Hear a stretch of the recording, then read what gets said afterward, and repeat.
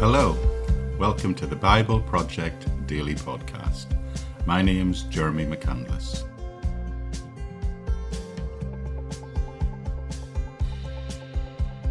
And the project is to work through the whole Bible, chapter by chapter, verse by verse.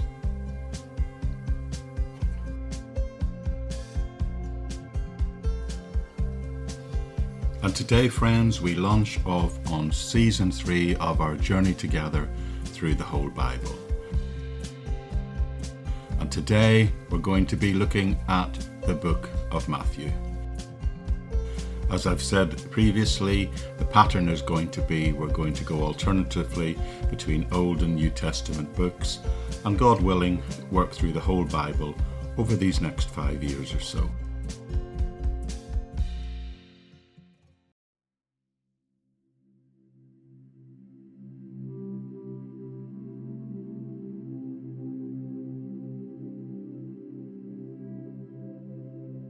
Before launching off straight into Matthew, I think it would be worthwhile for us to spend a few moments looking at the four Gospels themselves and the writing of those Gospels.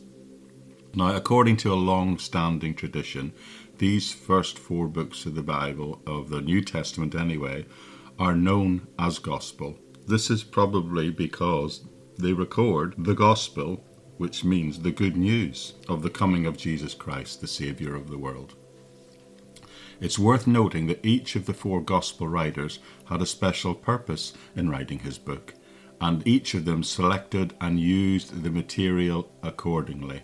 In other words, that which was relevant to the particular aspect of the life of Jesus that they saw or experienced that they wanted to tell us about. Each gave their own emphasis to teaching and events from the life of Jesus according to the purpose of each book. You see, each Gospel writer wrote for a different group of people. They wrote into various cultures, into various backgrounds, even into various countries.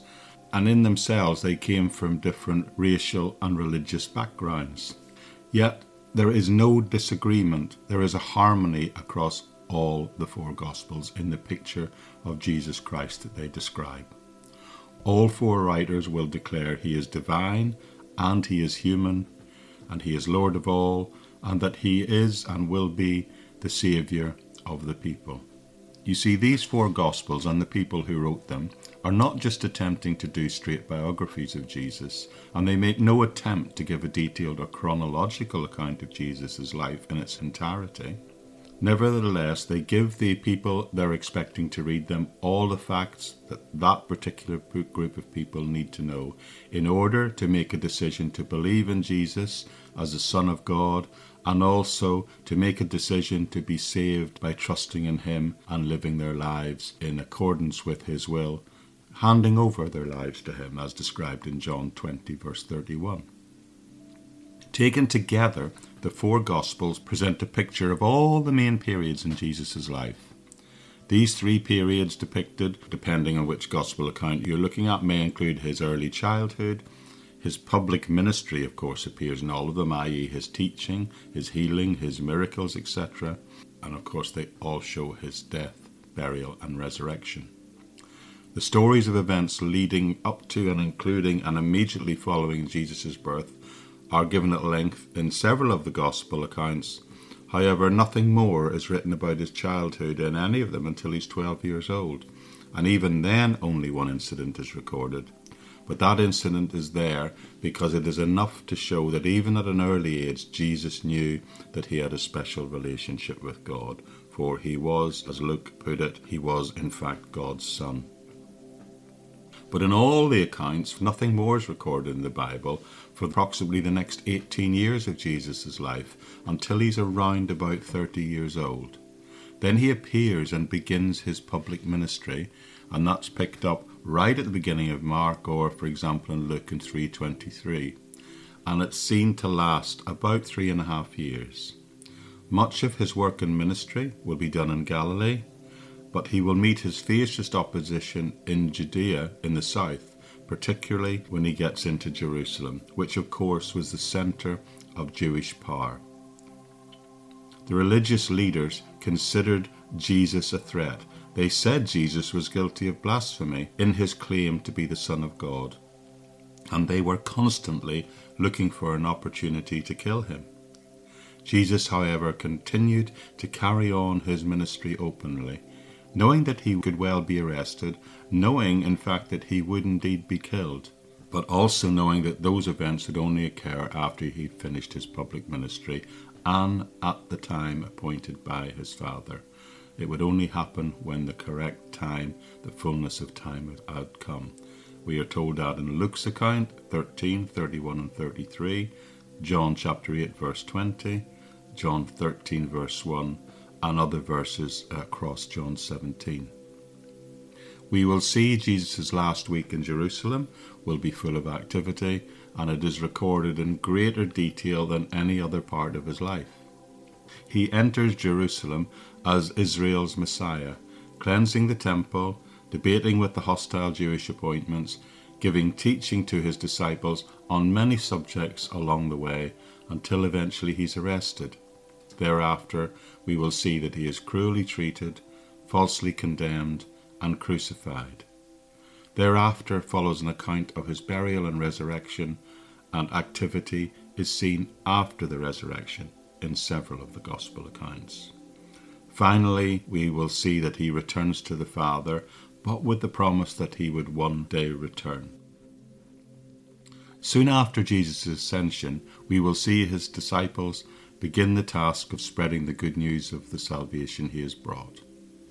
They started in Jerusalem, and from there the gospel will be seen to spread to the neighbouring provinces, and then to countries beyond, till Christianity is firmly established in Western Asia and Eastern Europe. This growth takes place over a period of about 30 years, AD 30 to AD 60. So from the time of Jesus' death, about 30 years after that. And it will be described in detail for us in the book of Acts, which of course we'll eventually get to, which follows the story of the beginnings of the church, following on immediately after these four gospel accounts. As the years pass, the church will be seen to grow. And those who have seen and heard Jesus personally, as they become fewer in number and more widely scattered, it was felt that in order to preserve what these original witnesses saw and taught about Jesus himself, people at this point began to prepare written accounts of the things Jesus said and he did. In the writings of these original four Gospels, we see the origins of our New Testament. The first of the four Gospels was probably written about AD 60 and the last completed about 30 years later. It seems that many Bible experts believe that Mark's Gospel was the first to be written. Mark had assisted the Apostle Peter in his missionary work and took them through the north of Asia, which is modern-day Turkey, and brought them eventually to Rome. That's recorded for us in 1 Peter chapter 1 verse 1 and again in chapter 5 verse 13. When Peter left to go on further journeys, Mark remained for a while in Rome. It was the Roman Christians themselves who asked Mark to write down the story of Jesus, as they'd only heard it verbally from Peter at that point, with the result that he wrote the book, the first gospel account which we know as the Gospel of Mark.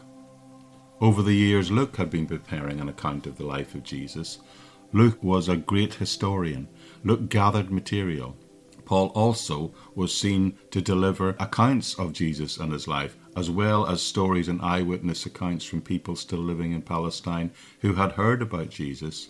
And when he arrived in Rome and met Mark, he took actually some of Mark's material and added it to its home to help bring his books to completion. Whereas Mark wrote for a group of Christians based in Rome, Luke wrote for someone who is probably not a Christian. This person is named as someone called Theophilus, and he appears to have been a local government official of some considerable importance. But Luke's purpose was to give him a trustworthy account of the origins of the Christian faith, of Christianity, as was seen in that area at that time. Luke tells us this in chapter 1, opening the first 4 verses of his account this way. Luke's account was so long it actually later became divided into 2 books, the first of which will cover the events from the birth of Jesus to his ascension and we know that today as Luke's Gospel, and the second will cover the events from that point forward until Paul's arrival in Rome, and we know that portion of his writing as the Acts of the Apostle.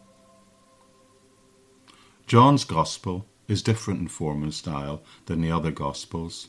The book was probably written within the last decade or so of the first century, by which time the other Gospels were widely known. Although John follows the same development of the story from Jesus' baptism to his resurrection, his purpose was not to produce another narrative account of Jesus' ministry. His purpose was he wanted to instruct people in the basis of the Christian faith, give them an understanding of Christian truth concerning who Jesus was and what this meant for the people potentially of the whole world. The reason John wrote his Gospel was that in the region where he lived, probably Ephesus in Western Asia Minor, people were confused because of the activity of false teachers that were prevalent at that time. Some of them were denying that Jesus was in fact fully divine. Others said that he was just a man. And John is seen to oppose these teaching, not only in his Gospel account, but very specifically in the writing of his letters, particularly John 1, his first letter. But his chief reason for writing was not negative. He felt he had a divine, positive purpose, and that was to lead people to see Jesus as the Son of God and so find true life through him. And that definition of what his purpose was, I've just quoted him himself. He says it in the final chapter of his book in verse 30 to 31. Much of John's Gospel, therefore, consists of teaching, and most of that teaching comes from the recorded words of Jesus himself. And now we come to the Gospel of Matthew, the one we're starting off today with. The Gospel of Matthew appears to have been written about 10 years after the Gospels of Mark and Luke. Matthew's concern was to produce an account of Jesus' ministry that was especially suited to the needs of the Christians of Jewish background. His book shows a particular interest in the fulfillment of God's purposes concerning Israel's Messiah and the response of the Messiah's people to the spread of his message to the Gentiles. By this time, as I've said, Mark's Gospel had become pretty widely known, and because it represented Peter's account of Jesus' ministry, it was very well respected. Matthew included much of Mark's own material in his book. About 90% of what we see in Mark, similar accounts are also found in Matthew, but there is also a significant amount of material that is also common to Luke and not found in Mark. And because of the parallels that exist between Matthew, Mark and Luke, these books are often referred to and clumped together as what are called the Synoptic Gospels, meaning that they see Jesus from the same viewpoint. In contrast to the Gospel of John, of course, which had a particular, slightly different purpose in mind. Each of these Synoptic Gospels have material of its own, and they have no parallel in the other Gospels. In other words, they've got unique material of their own. In Mark, this amount is less than 5%, but in Matthew, nearly a third of it is unique to Matthew himself. Some have called Matthew's book the book of the kingship of Jesus Christ. Matthew has in fact been called by some the most important book of our Christian Bible. Some say it would be the most important book ever written. The title Matthew is given to it actually in the 2nd century because at the time it was brought together and started to be circulated, they wanted to clearly reflect the early church's belief that the author of this book was in fact the original apostle called Matthew. The book itself within the text does not identify itself or its author by name, but the early writers of the church, those who probably either knew the apostles themselves or were one generation away from it, unanimously credit the writing to Matthew. There is a little bit, however, it's fair to say, some uncertainty concerning the stages of the development of the book that it went through before reaching its final version in the 2nd century. However, I need to say categorically it is recognized without reservation that Matthew's writings were the major source of the material of this book. So who was Matthew writing to? Who were the recipients? Well, like I said at the beginning, like the rest of the New Testament, the Gospel of Matthew was written in Greek. And it seems to have been written for Greek-speaking Jewish Christians, those based mainly in and around Palestine and Syria. And its purpose was to reassure them that Jesus was in fact the Messiah promised in the Old Testament, maybe appearing not quite in the way that they had imagined or expected, but that he was indeed the one who fulfilled the purpose of Saviour, the Messiah, which God had chosen for both the people of Israel and ultimately the whole world. Now, the likely place for the writing of the book was in an area called Antioch, which is in modern-day Syria, which was intricately connected with the Jewish churches of the region, and was a place where mission to the Gentile nations came out from. When the church was born, it initially only increased in Jerusalem and Judea, but opposition soon developed. We see that in Acts chapter 8. And because of this opposition, there was a need to encourage ex-Jewish believers who were becoming persecuted. It was important to offer them the ability to refute what their opponents were saying. And the gospel account written by Matthew would give them the tools, if you like, the ability to be able to do that. It would prove not only that the gospel of Jesus was not a contradiction of the Old Testament, but that Jewish people could become believers in Christ because they could see it as a fulfillment of the Old Testament. The subject of the book is to portray Jesus Christ as Messiah, King of Israel. He is referred frequently to the Son of David throughout, in Matthew 1, Matthew 9, chapters 15, 20, 21, 22. We will discover that the Magi will seek the King of the Jews, as they describe it. The prophecy of Micah 5:2 will be applied to him here in Matthew chapter 2, verse 6. He will be seen to fulfill many of the Old Testament prophecies, particularly those that refer to him as King. The message here is Jesus is the Messiah as promised of old. The Messiah who will be rejected by Israel but will die and rise again, and in his life he will be seen to commission his disciples, initially making them disciples and then commissioning them to carry on his work once he has rose again and ascended to heaven. In terms of structure, the material in Matthew is arranged approximately according to the subject matter rather than a direct chronology. It's built around the 5 main teaching sections where we see Jesus instruct his followers or the general public in what is required of those who wish to enter the kingdom of God. Each of these 5 sections, 5 sermons some people might say, you can spot them because they conclude with a phrase that he uses to finish this, which says something like, when Jesus had finished saying these things. The 5 sections concern the personal behaviour of those people who wished to be followers of Christ. The main one, the largest one, covers Matthews 5 to 7 and is collectively known by many as the Sermon of the Mount. Then there is Matthew 10, where there is teaching given specifically to the 12 disciples. And then in Matthew 13 we see a series of parables, often called the parables of the kingdom.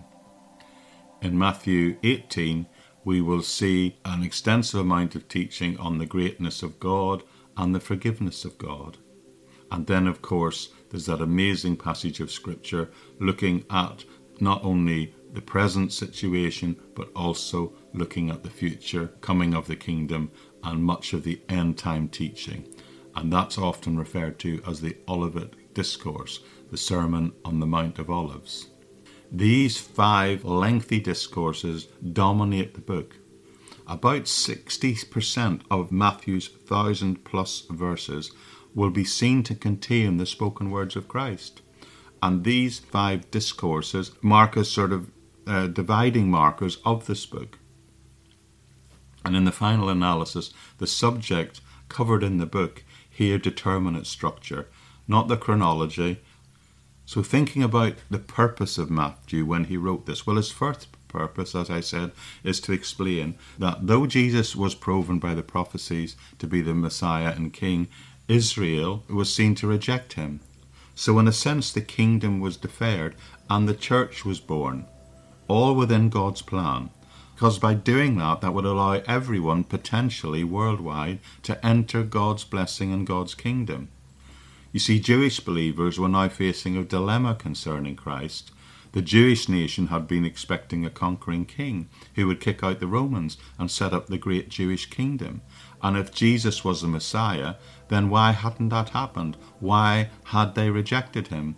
What happened to this kingdom? Was it just the spiritual fulfillment of the Old Testament, or had God turned his back on those promises and covenants given originally to the patriarchs because of Israel's rejection of the Messiah?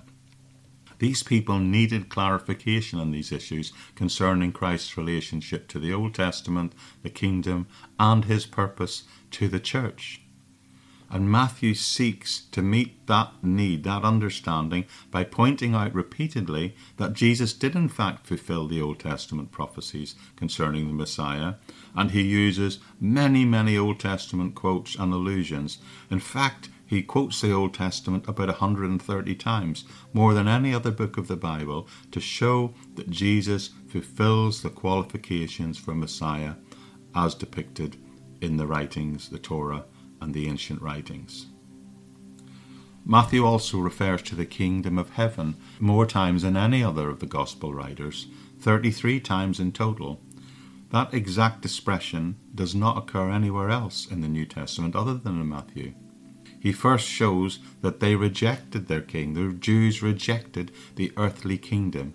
Then he will show how God's coming kingdom has been postponed to allow the promise of Israel to be spread out to the wider world and the wider nations of the world. The promises of Israel are not cancelled, and some are yet to be fulfilled, he teaches, but in the meantime God has inaugurated an entirely new and a previously unrecognized program by the Jewish religious leaders anyway. And this new program is called the church.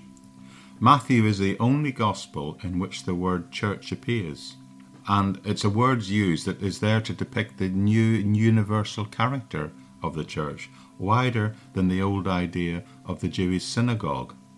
Matthew shows an emphasis towards the Gentiles also. He's teaching the Jews, but he's widening the perspective for them to include the Gentile nations in their thinking. This can be seen in many ways.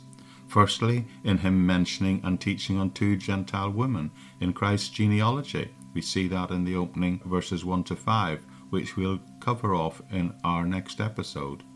Then in his reproduction of the sayings, many from the east and west will be seen to sit down together in the kingdom of heaven. He actually tells us that in Matthew chapter 8. In doing that, he's quoting the prophecy that the Messiah would proclaim judgment to the Gentiles, and the Gentiles would find hope in him. And then at the end we shall see the risen Christ issuing the Great Commission, very specifically to make disciples of all nations, and that's in Matthew 28:19. But the second purpose of Matthew is to encourage persecuted Jewish Christians in their faith. Jewish Christians were often persecuted by unbelieving Jews for leaving behind the religion of their ancestors. Matthew here attempts to reassure these new Christians of a Jewish background by pointing out they're not the ones who have wandered away from the Old Testament faith. Rather, they are the ones who have found the true fulfillment of it.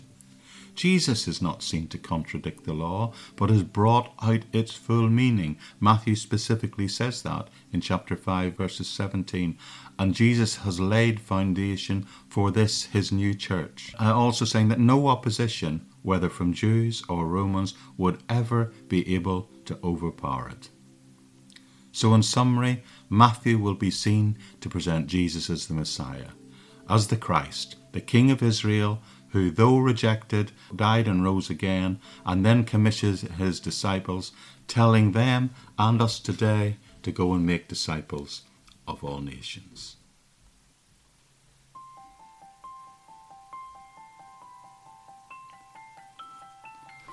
Okay, friends, that's it for today. It's going to be an exciting journey together, isn't it, through this book of Matthew. I do hope you'll Come back again and join us every day as we work together chapter by chapter, verse by verse, through this entire book.